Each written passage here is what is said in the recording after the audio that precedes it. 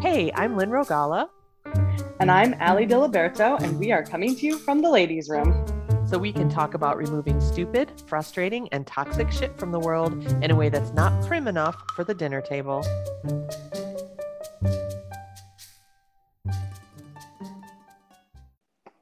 Okay, welcome back to the ladies' room. We're here. Wee. Like my most enthusiastic. Wee.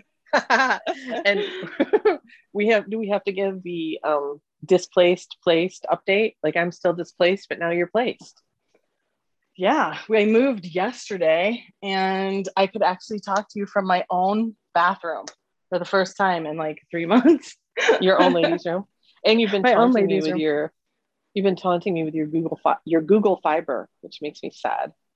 I know, it's really so I know nothing, of course, about like anything.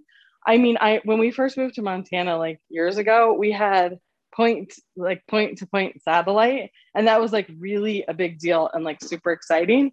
So that's like, I'm like, well, at least it's not satellite internet. It works loads most of the time.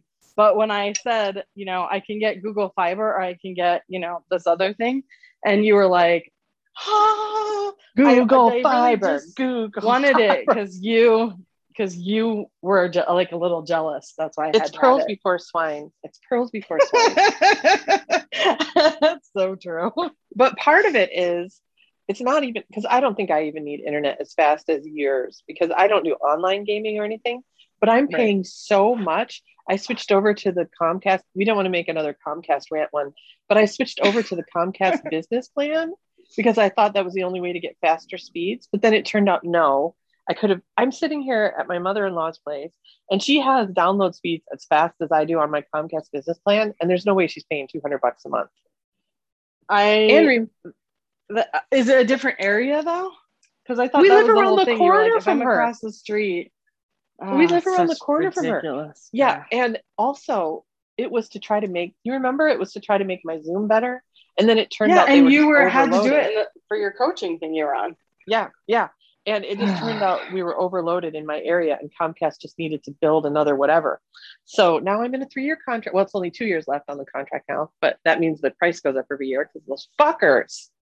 But anyway, that's super, super maddening. So right now I'm using my new internet with 800 and something upload and download speed. That's crazy. That's crazy fast. I do have better upload than Babcha. Babcha has reasonable internet, but her upload, and yeah. And I was wondering if you were going to try to make me upload the podcast now, but I'm really happy to hear that hasn't crossed your mind. No, I would not leave you to edit and upload the pod. It takes me 10 minutes. I'm very glad, because it would be really hard for me right now. Yeah, because part of the displacement is my house is all torn apart, so I don't even have my internet now. So if I want to use my computer, I have to tether my phone, which is still better than a point-to-point satellite. It's awesome. So I'm here. John is still in Montana, but it's kind of sweet because for anybody who doesn't know, he used to be a theater teacher, and a lot of movies are shot in Montana. And he's been trying to get like on an extra since he found out like Yellowstone was shooting there like a year ago. And he's just like, I just want to be an extra one time. And we hear about movies being filmed all the time, and he never like can somehow figure out who to let him into the movie to be an extra, which doesn't sound exciting to me. But anyway, he has been an extra on this film that's coming out, and now he's doing a different one that's like a Western, and they have them all dressed up, and like he's having the time of his life. And I was like, don't you dare like take every single opportunity to do that. And then when all the movies that are happening right now are over, then you come. So he's supposedly coming on Monday, but given the way one of the productions is going, I wouldn't be super surprised if he didn't come for a few more days. But and I'm delighted for him.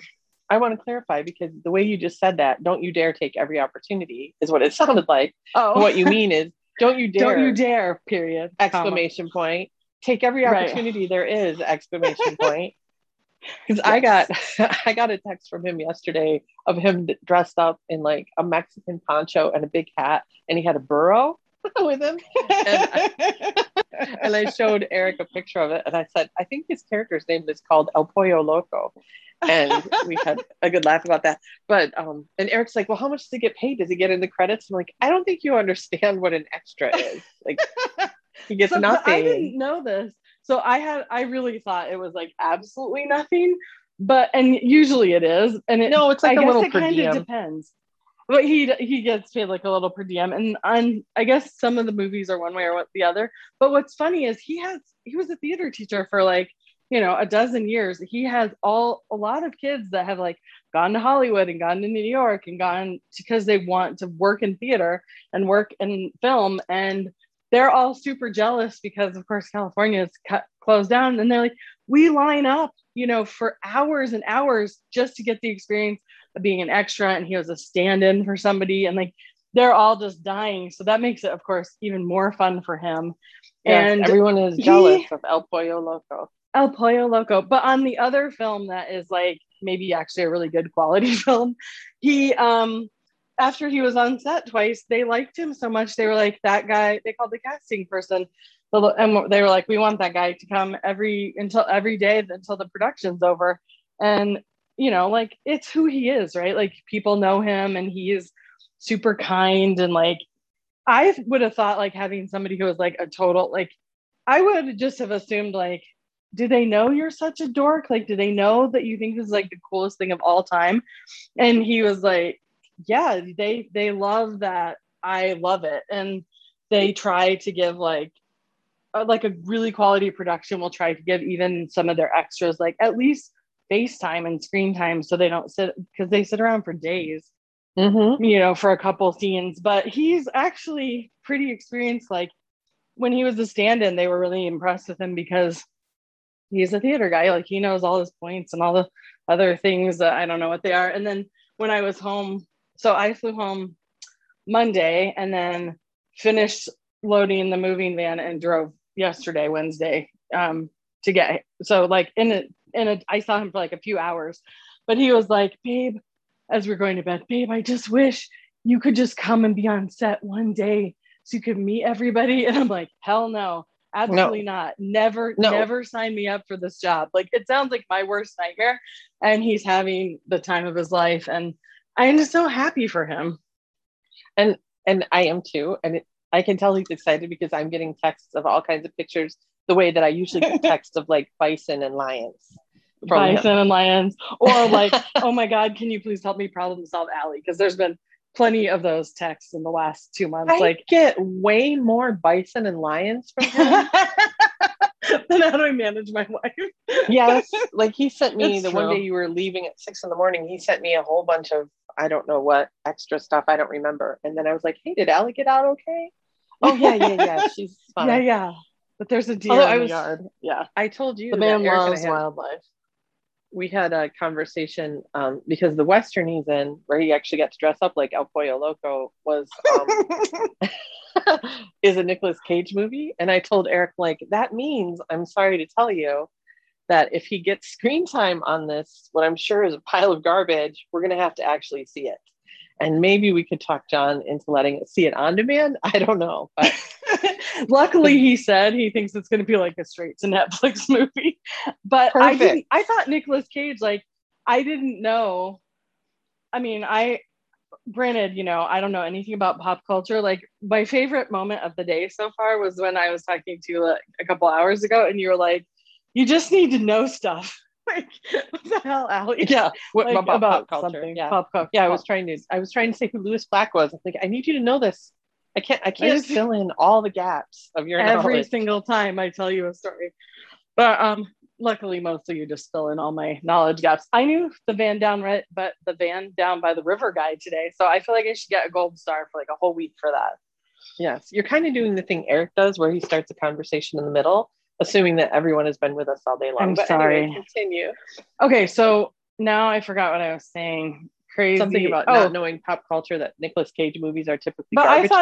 I thought they were. I was like, Nicolas Cage, he's a big deal. But John said that he was like impressed watching him act. Like, you can tell he's like a very skilled actor, but that he like made all this money and went bankrupt and basically said like, I want to keep acting instead of going to do something else. So I'll just act in anything. And that's what he does now. And I was like, holy shit. One, I kind of love that you love acting that much and can appreciate, like, that's kind of, that says something that I think is a little admirable. And also that's really sad and depressing because he squandered his art. Yeah. And it's funny because Nicolas Cage was actually one of the people. So I have a friend who is super into movies. And back when we were both single and we lived near by each other and worked together, we used to go to the movies like in the early 90s. No, sorry, not early 90s. I was in college in the early 90s. In the late 90s, we used to go to the movies every weekend. The two of us would, with sometimes with other people, sometimes just the two of us. We went at least once, sometimes multiple times. So, and that was a long time ago, back when you actually, there weren't as many movies. I mean, it's not like the 70s when there would be like 4 movies playing at a time or whatever, but you could actually see everything. And there was a period of time where if anybody in my family was going to the movies, because for most people in my life, it was a special occasion, they would call me and be like, what should I see? I go, well, there's this and this one's bad, because I just saw everything with this friend. And there was a movie called Aircon that was yeah. Do you remember? And it had Nicolas Cage. And so we were sitting in the theater together next to each other, and we were watching a preview of it. And they were showing the cast, and he's like, this looks like a good movie. This looks like a great movie. And then by the end, he's like, this is my favorite movie of all time. And we were laughing. And then we went and saw it, and it was a pile of shit. It's terrible. Yeah. Yeah. And so a few years later, we were talking about it. And he said, you know what happened? And I said, was that back when you used to look at the cast rather than the director? It's like, yeah, that's exactly what it was. Because the quality of the movie is so much more about the director and the writer. In fact, I'm about to do something that feels like a betrayal, but it fits. It's so organic in this conversation that I have to say it. But I just saw the new Hugh Jackman movie, and it's terrible. It's terrible. The new Reminiscence. And I know I'm really sad because, oh my gosh, I'm devastated. Riley and I were so bored we almost left, and it's a perfect really example. Saying something, because I think you would watch a movie with Hugh Jackman. I think if there was like a YouTube video of Hugh Jackman just like spinning around in circles for like an hour, you would probably sit and watch that and be happy. I basically do that in his Instagram stories. But it's a perfect example of what we're talking about, because they had a fantastic cast. And he did a great job in it. Other people did a great job in it. But the story was so dumb, and the dialogue was so awful. Like, there was one line of dialogue where it was some post-apocalyptic, and even the post-apocalyptic situation didn't make any sense at all. But someone said a line where they said, you know, after a while, you figure out it's either survive or die. I'm like, the fuck? That's what survives for regular life. That's actually true. That's truth. What the word. And when I said that, Riley said, you know, the floor in here is really made out of floor. Like, yes. Like, even a child can understand even this perfectly. Like, I leaned over to her about an hour in, and I said, I'm really bored. And she said, me too. And the whole way home, we were so devastated because we're both huge Hugh Jackman fans. Huge. And so he was so wasted in this movie. But anyway, to get back, so Nicolas Cage is now known for not picking, and I don't know if it's not drunk. He was like wasted, like it was a waste of his talent. Right. No, yeah, it was a waste of his talent. No. He did a wonderful job. Like, it was well acted. Everyone in the cast did a really good job. But the writer and director, which by the way was the same person, it was just garbage. It was so awful. It's got I think like 33% on Rotten Tomatoes. Which makes what me other super movie sad. Did I see recently that you were like, oh yeah, now that guy's the director, they're no good? A movie or a TV show? No, I saw a movie recently. Well, you know, like bar entertainment is like Peggy can go in her wheelchair and sit in one of those movie chairs. Like, so we've been seeing, you know, a movie once a week. It's like the high entertainment of our life right now. But no, M. Night Shyamalan. That's who you're talking about. Yeah, he's a one-hit wonder. What was the movie? The movie was Old. Yeah, Old. Oh my gosh. Oh God, I saw that too, and I'm like, I can't believe I've not been to the movies barely at all in the last year and a half. And Old is one of the ones I saw. And the first one. You talked about it, and I was in California alone, and I'm like, well, I'll go to this movie. And then I saw that it was an M. Night Shyamalan, and I almost didn't go. because he did The Sixth Sense, right? And then he also did Unbreakable. Both of them fantastic. And then everything since then has just been, well, there's a couple where like I kind of liked Signs and I thought The Village was okay, but like everything has been mostly garbage. But every once in a while, he's funny because he'll trick you. Like he did Unbreakable with Bruce Willis, which was great. And then I haven't seen that. You've never seen Unbreakable? My gosh. If you want to see, but I know who Bruce Willis is. Very good. Fantastic. Well done. But he did like kind of a sequel to it, which was called Split. And it was direct to whatever. It wasn't, I don't think it came in there. Maybe it was like an art house release. And that was really good. And then he made like a third one in the series, which was called Glass, I think. Oh, because Unbreakable is Bruce Willis and Samuel L. Jackson. And so everybody was really excited because Split was really good. And so we went and saw Glass and it was terrible. Like, oh, he's like a bait and switcher. It's funny because this is not what we were going to talk about. But anyway. But now, wait, we should definitely not change the subject to what we were going to talk about. Because just keep talking about this? We should for sure. Yeah, I have like 3 things to say about this. And we just for sure need to, you have to fangirl about Hugh Jackman now. There's like a whole story. You do. Yeah, I feel bad though because I just said, but I didn't say anything bad about him. He was good in the movie, but I feel bad because I do adore and love him, and I just said something bad, but it's so organic in the conversation because it really was a perfect example of like a bad writer, a bad director. There's no good cast can save it. Okay, I love the distinction about the writer and the director piece because I mean, not like I'm an expert sitting on the sidelines, but like listening to John, like. The directors are really making this huge difference, and the crew and like the different people in charge are really, like really telling the story and creating it. And even the experience of being an extra for him or a stand-in, like is really formed by who the director is on each set. So that's really interesting. The director is the creator of a movie, and sometimes they'll let casts collaborate. I'm really sorry, but I don't understand why that is. They put it all together, like they edit. They decide what's going to go where. I thought the writer was kind of I'm sorry. Please explain it to me. Don't tell John I asked this question. My dilettante is showing again because I don't know this 100%. But basically, the director gets to decide basically how to tell the story. And there's always lots of actors. Yes, always. And I thought a lot of times the writer did that.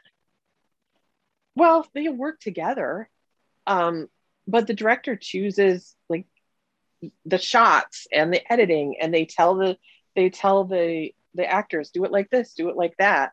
And sometimes with a very mature actor, it'll be a lot more collaborative. Like you hear actors talk, and they talk about the best directors to work with are the ones that allow them to collaborate. And you also hear about actors when they want to like advance in their craft. They're always looking for opportunities to direct or produce or to write because that's much more creative part of the process. Like a much more, not that what they do isn't creative, but I mean, there's a lot more control of the finished product. Who's the most famous? Oh, go ahead. I was going to ask who's the most famous director of all time. Do you think? Probably Alfred Hitchcock. Probably Alfred Hitchcock is probably the most famous. Is Steven Spielberg a director? Yes, of course. Oh my gosh, that's his primary. I'm asking. I just want to make sure that was his actual. Yes. But he also produces. He has a movie company. This isn't even something I know very much about. What's the difference between a producer and a director? I guess that's why I need you to explain. Okay, so I'm not 100% clear, but I've got like the producer is kind of like the project manager. They get all the people together. They get the money. They, figure out who the director is. They pick a script and they kind of put the project together.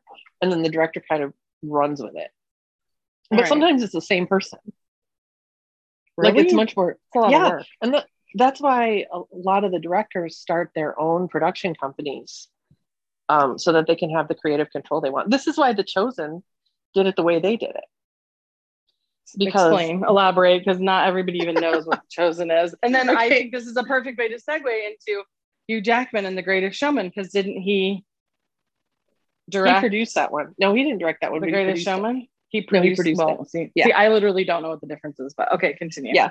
So The Chosen is the TV, not TV, it's like the episodic show about Jesus.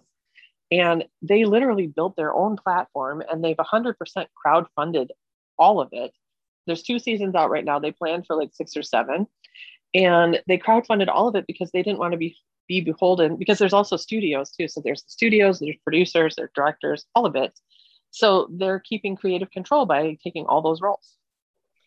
It's absolutely amazing that you could produce a Hollywood quality movie. Well, it's like a Netflix kind of thing, a series that is like unquestionably the quality of Hollywood, without any of the, like, they're telling the story how they want to, and it's one of the most beautiful.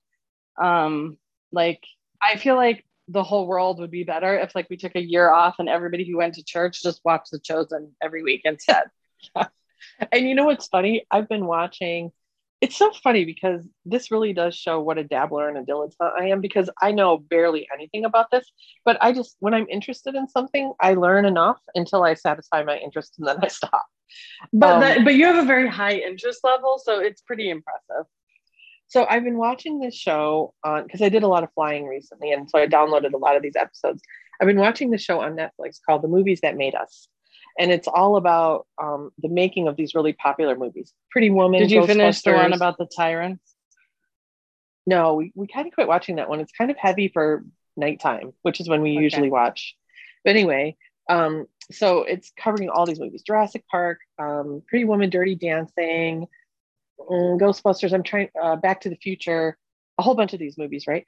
And one of the main takeaways, and again, they're produced however they're produced, the show itself, is like the best movies get made in spite of the Hollywood producers half of the time, unless it's someone like Spielberg or whatever.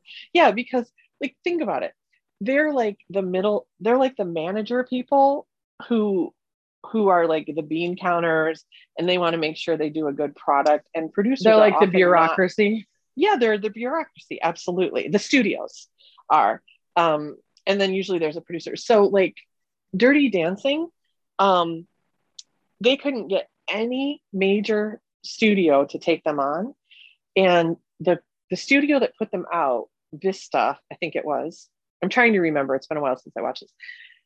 They were like a direct to video, I think they were like softcore porn or something. And then they wanted to have like a main studio label. No, they weren't porn, but they were like some kind of shitty direct to video. I'm like, maybe that explains some of the scenes of Dirty Dancing. No, it doesn't. But anyway, so that was the only place that they could get to pick it up. And then there was this woman, she'd never been a producer, blah, blah, blah. There's a whole story.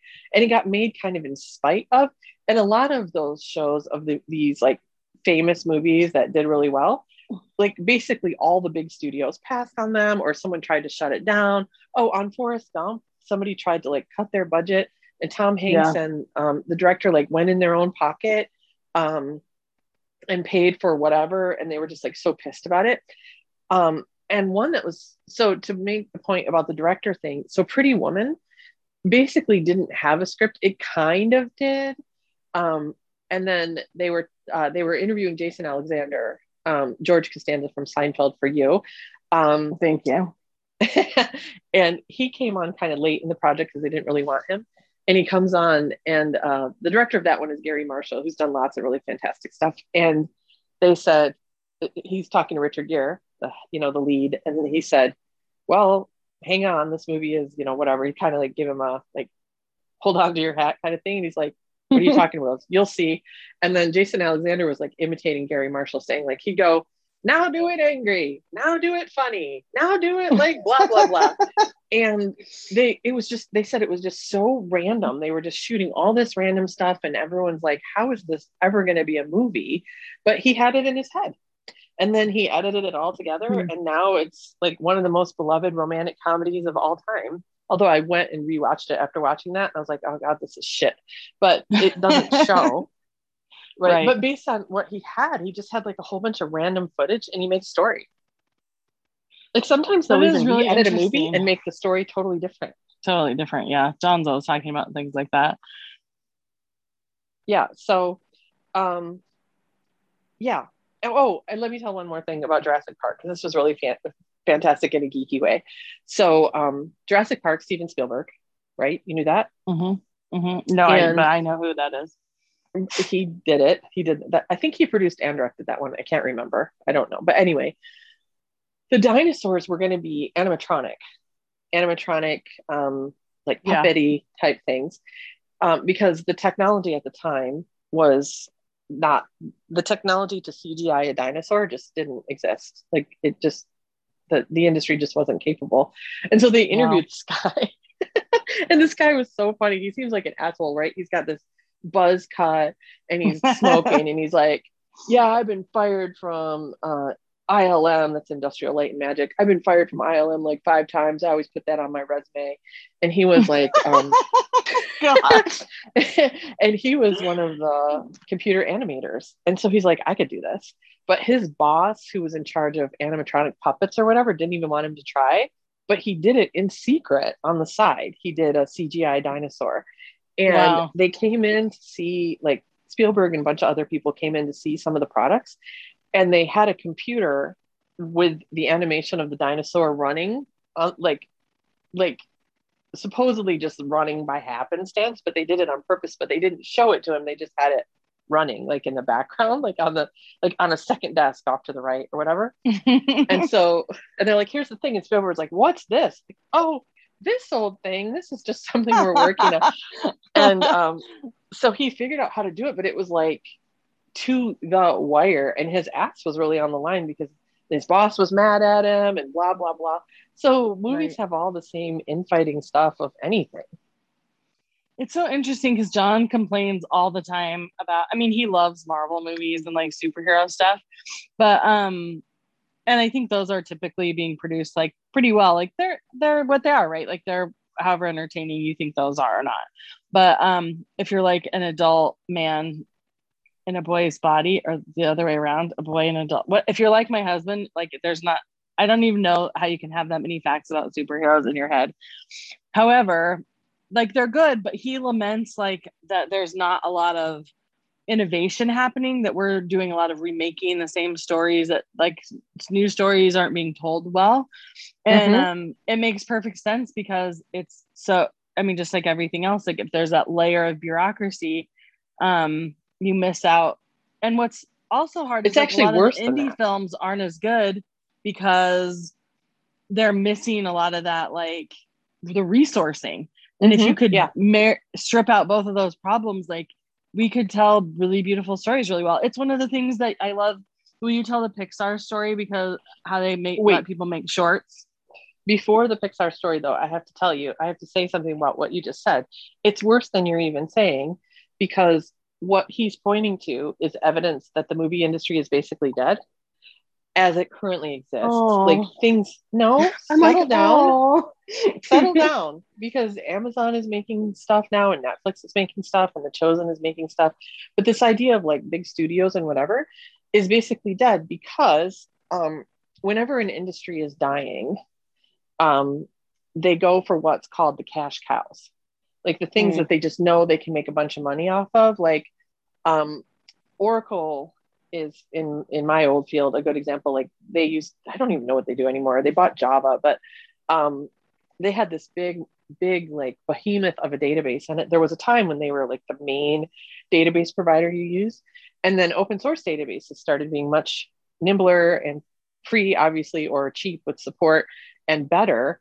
And so then they just like did everything they could to charge licenses, and any customer that was still using the database, it's like, oh, did you want it to work on Mondays? Well, that's a $10 Monday work upcharge, like that kind of thing. They just milk it for all it's worth because they know it's dying.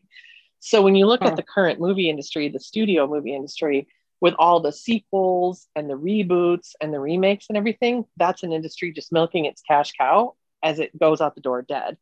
But I think can you wait, I was like about, before you told the Oracle story, to say like, can you give another example? But then you told the Oracle story. I'm like, can you give another example that's not software related? Because I like in how my brain works about things, I'm like, oh, there's something I need to really hold on to in that. See, you always can you think of another example? And you always push me when I'm talking through just surface knowledge. So, okay, Kodak is another great example. Yes. They never got into digital, and then they tried to just squeeze every drop that they could out of film.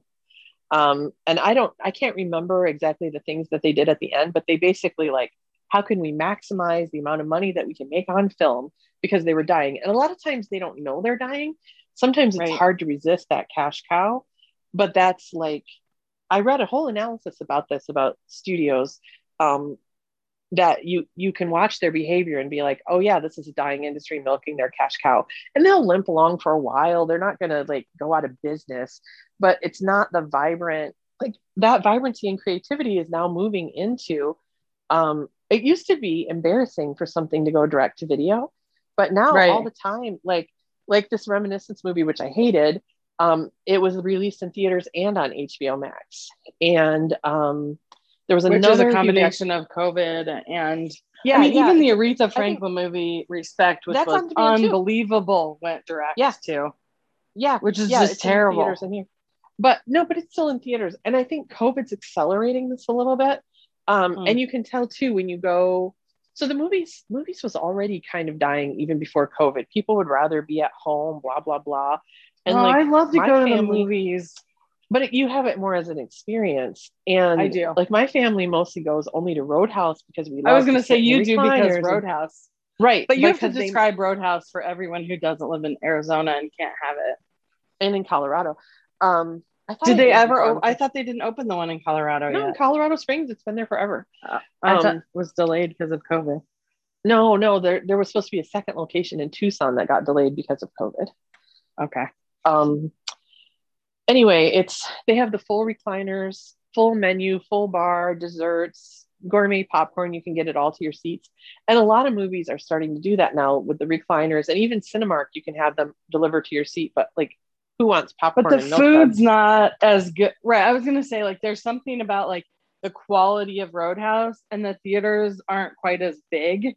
It's really like it feels really amazing and intimate, and like you get sucked in some way, and being able to have food delivered, but it's like the food is really good and the popcorn's like, and so it really it's not is as good since COVID, but is it? Oh, well, I mean, they had to It'll do what they come had back. to do. Their kitchen is real short staffed, like everywhere, right? It'll come back. We're trying. I bought gift cards during COVID to try to help them out. I don't think it did help them out, but at least they could have some revenue. I don't know. We had Eric get like takeout popcorn a few times. yeah.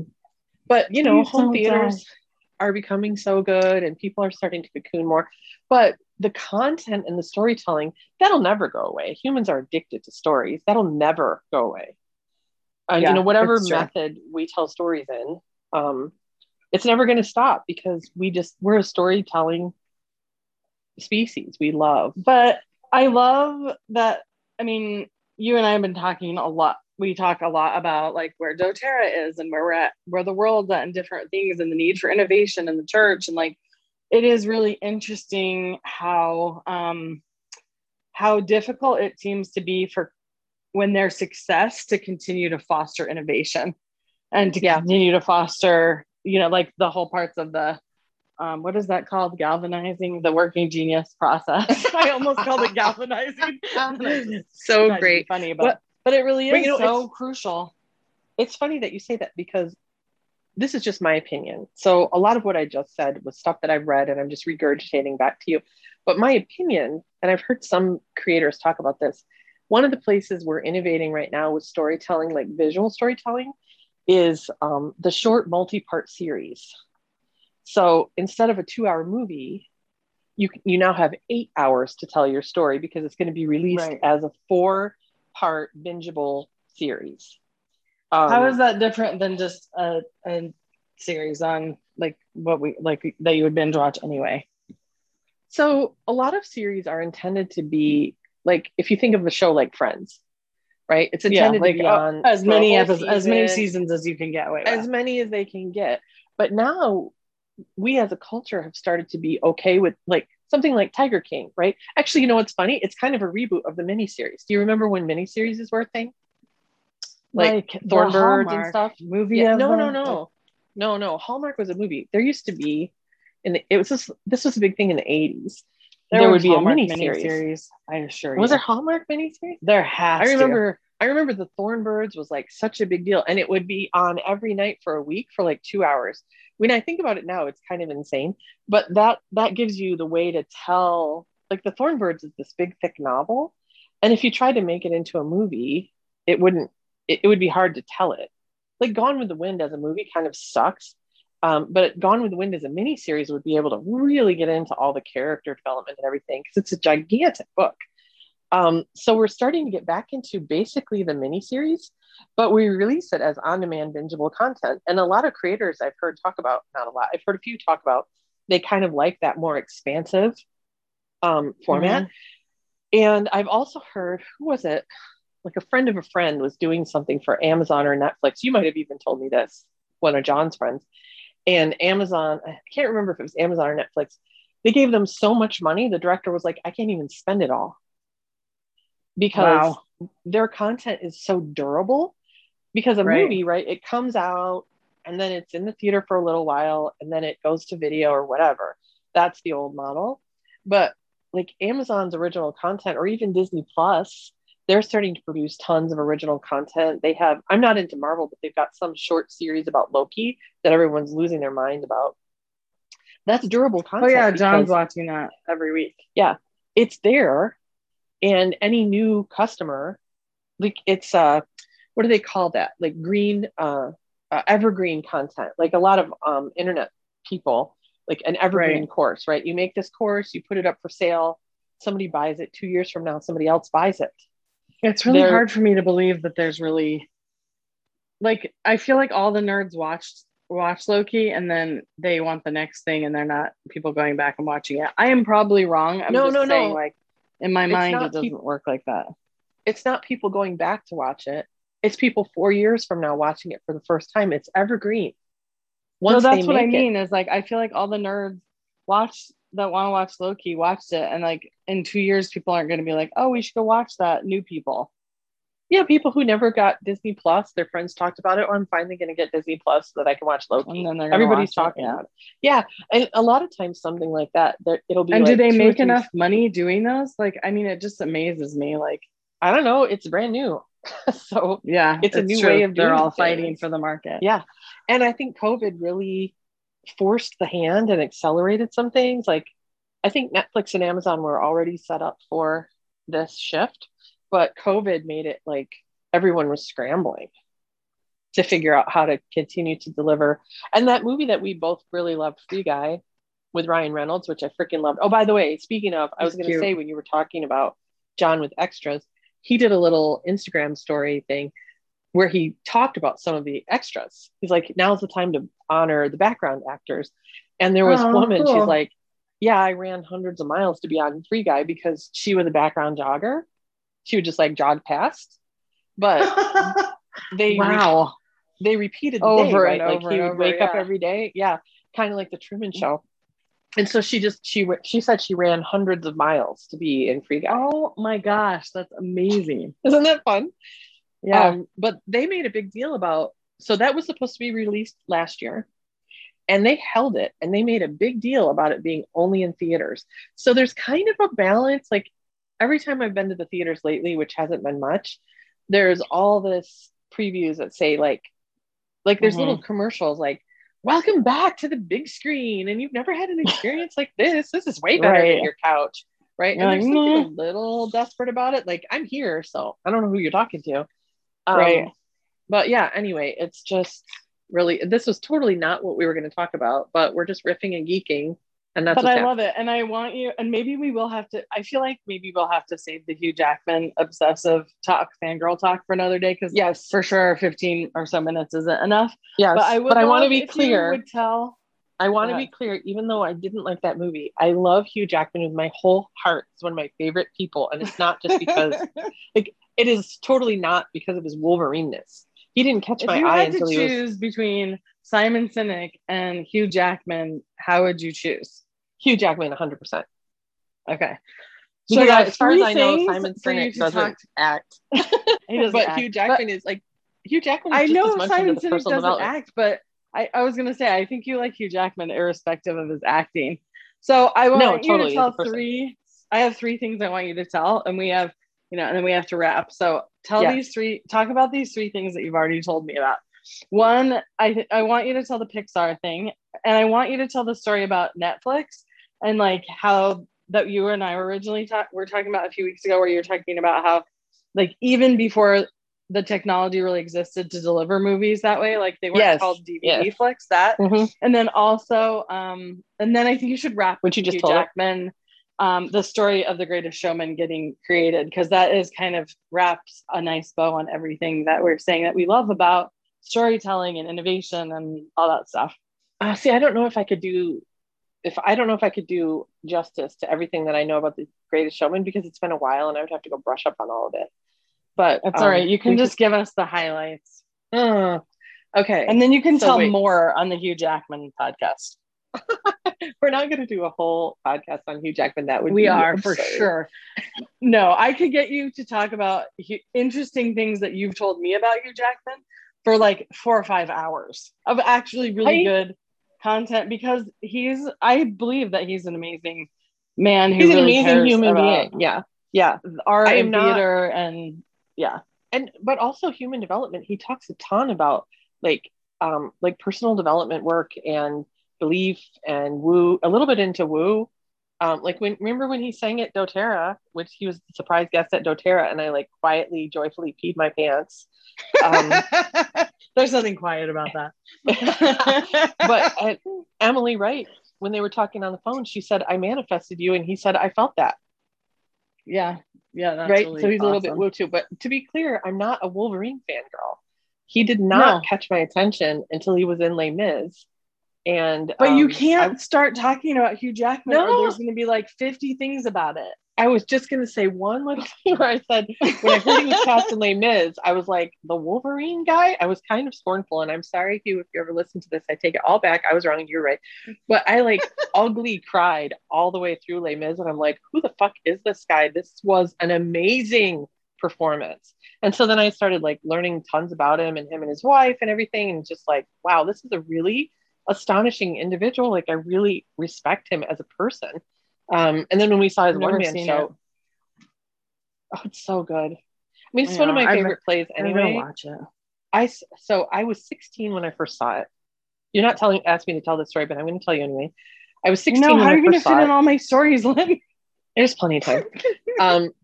And I was in honors English, and we were able to get $6 tickets to touring theater companies. So the town near where I grew up, Grand Rapids, has way more infrastructure than it should, because Amway and Meyer were both founded there, and they've put tons of money. The Amway people, the Steelcase people, and the Meyer people have put tons of money back into the community. Amway was founded in Grand Rapids? Grand Rapids. Oh, 100%. That's why there's the Amway Grand Plaza and the DeVos. No. It's West. And what other companies were founded there? Steelcase and Meyer. Steelcase is the office furniture. Okay. And Meyer's like super nice Kmart or something. It's way nicer than Kmart. Does it still more exist of a grocery today? store? Oh yeah. It's more groceries. It's more like a super They had them Walmart. in Ohio. I went with my grandma when I was before Walmart. Meyer. Yeah. No, well, actually, Walmart came and looked at Meyer when they were developing their super Walmart concept. But anyway, so there's way nicer arts and facilities like that, these beautiful museums and a sculpture garden and all this great stuff, because those families have put money back into their community. Like, it's way too big for its britches. It's awesome. There's all these great venues, so they get lots of great touring. Anyway, Les Mis was coming, and I knew nothing about it, zero. And I got a $6 ticket. We're way up in the nosebleed seats, and the curtains open, and I don't think I took a breath for an hour. And I was so under a spell by it that I literally didn't notice that it was all music until it was like an hour in. Like, it was like waking up from a dream going, oh my gosh, this is all music. Like, I was so entranced and enchanted. Yeah. And so when they were going to put it on the big screen, I was like, oh boy, they better be careful.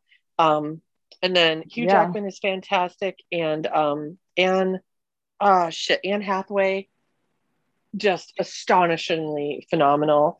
And do you think I should watch it? I do. And let's see who else was in it. Oh, and here's the thing that I can say about Hugh Jackman that's like totally lovey.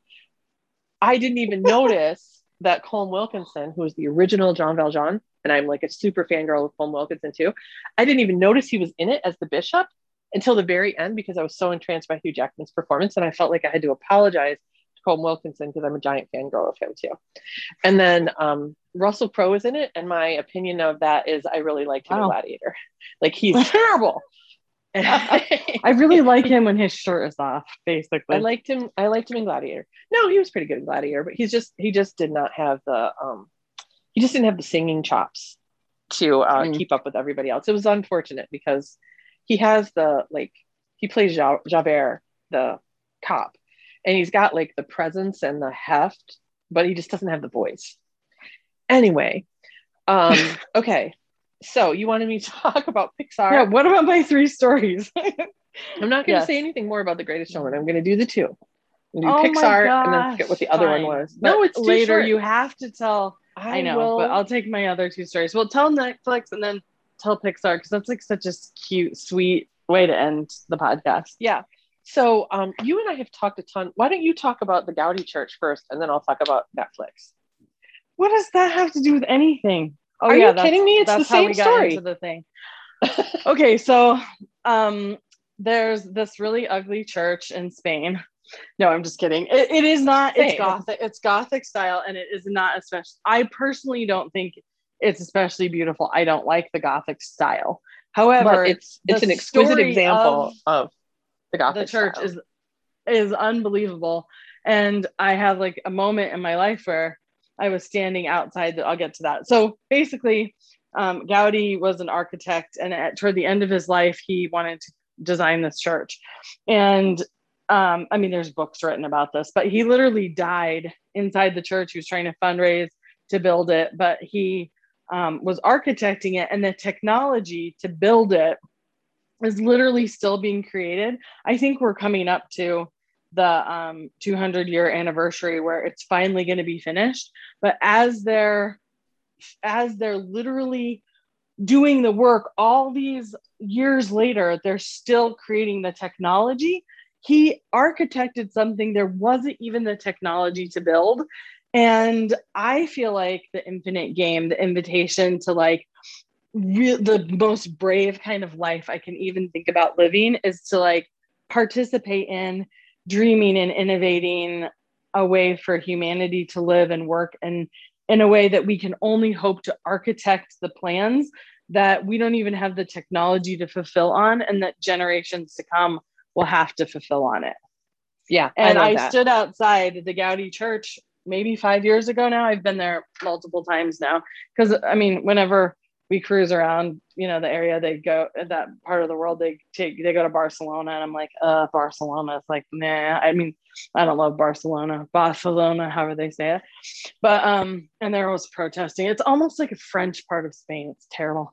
But I hate all the like everywhere I go in France, they're protesting. The French part of Spain, I hate it. I hate it. So I always go to the Gaudi Church because it's amazing. It is really something to behold. Like, there's so much going on. Like, it tells its own story. But I stood there a few years ago, and I called you afterward, and I was like, I really feel like God said to me in my bones that like, this is the work of your guys' life. Like, you will just barely innovate the generations to come will have to fulfill on what you're dreaming. And yeah. I even just get chills saying that right now.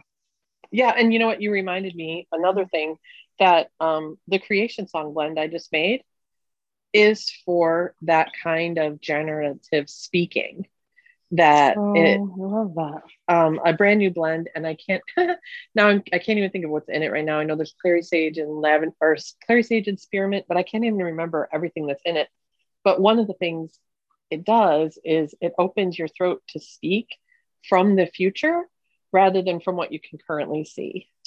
I love that. When I unpacked my computer, I was like, I've got to actually start writing, you know, the 5 billion entrepreneurs. Like, I've got to start getting somebody else to actually do all the writing and I've got to start writing it, and I'll have to co-write it. I hate writing, but when you were describing creation song, I was like, oh my gosh, I'm going to make that blend and keep it by my computer for when it's time to write. That's what it's for. And and it might even be where you're speaking with your co-writer. And it will be available. I'm going to totally make that one available in the shop. I made it for someone. We should tell the story of Creation Song sometime.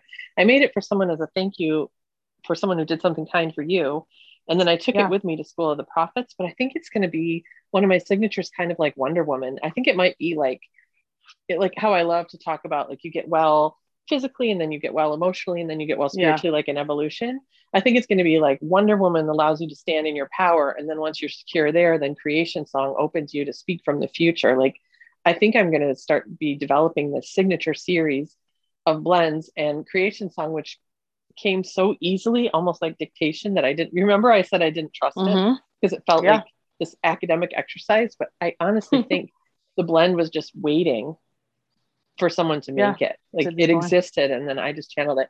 But anyway, so the way Netflix hooks in with that is the founders of Netflix, if you can reach way back in time, for anybody who can remember, Netflix used to be DVDs by mail. And the only net part of it was you would go online and you would pick them out and you had your queue. Remember your Netflix queue? And like you would move DVDs up and down. So you'd go in, say, and then they would mail you whatever. And it's so funny. I was reading, again, social media. It wasn't even someone I know. It was like a screenshot again, right? A screenshot of a tweet on Facebook, years old is how old I am. But someone was telling her child about this, and the child affected this old lady voice and was like, in my day, the internet came by mail. So snotty. But at the time, they had the vision for what Netflix is. I don't know if they had the vision for Netflix as a production studio, but they had the vision for what Netflix currently is way back then. And the founders even said, that's why we didn't call it DVDs by mail or something stupid like that. But the technology didn't exist. Like, they literally had this idea of what Netflix is. Like, we take streaming so for granted now, but they were the first ones. Yeah. And they had this idea. It is really amazing. The infrastructure didn't exist. Like, and I keep thinking about how cool I thought it was when Redbox came along. Like, I don't have to wait in the mail for my DVDs. I can like just go pop it, and get one from a Redbox. And if you had asked me like, which company do you want to invest in? I probably would have invested in Redbox in that like moment. I'm dumb, but like, seriously, I mean, we had no, like, to hold that kind of vision of like, we're going toward this kind of technology. Like, it's pretty amazing. And I wish you would read more about Netflix and like who's running the show and what they're envisioning, and tell me more stories about it. Riley thought that the Redbox machine printed your DVD while you waited. Oh my God, actually, I love her so much. Which would be really probably technology today. No, you could totally do that. You would just have to have a giant database in there. But with Netflix, it's interesting because it wasn't just the technology that didn't exist, the infrastructure didn't exist. Like, even if they could have done, and that's I'm so glad you made that distinction, because that's part of what's happening with COVID. We're changing infrastructure. And also when you look at how do you start to invent something that they still have to architect, like the scaffolding, the way of doing it didn't exist. Like, we don't have a way of changing yet the structure of work, because we still don't have the proper way that we value people. Yeah. And you and I talked last year about how COVID accelerated our ability to spread movements. And I was talking to someone about this at School of the Prophets, and he was like, not ours personally, but like ours as humanity also. Yeah. Ours as humanity. Yeah. Our ability as humanity, and us as members of humanity. And we were talking about COVID, and he was saying like, whatever, he said something like the enemy was using it for bad. He wasn't being a jerk, but he was just like, I said, no, honestly, I mean, I don't think God caused COVID. I don't think that way. But the infrastructure that we built to survive COVID is okay. Let's talk just about Zoom. I am a huge fan of Zoom. I was going to say, now you're going to tell a Zoom story. I know, and then we'll be done. Story. You're not going to get your Pixar story. I'm sorry, but I'm a huge fan of Zoom. They've taken a lot of flack over this security, this end-to-end encryption thing recently, but whatever, I don't even give two shits.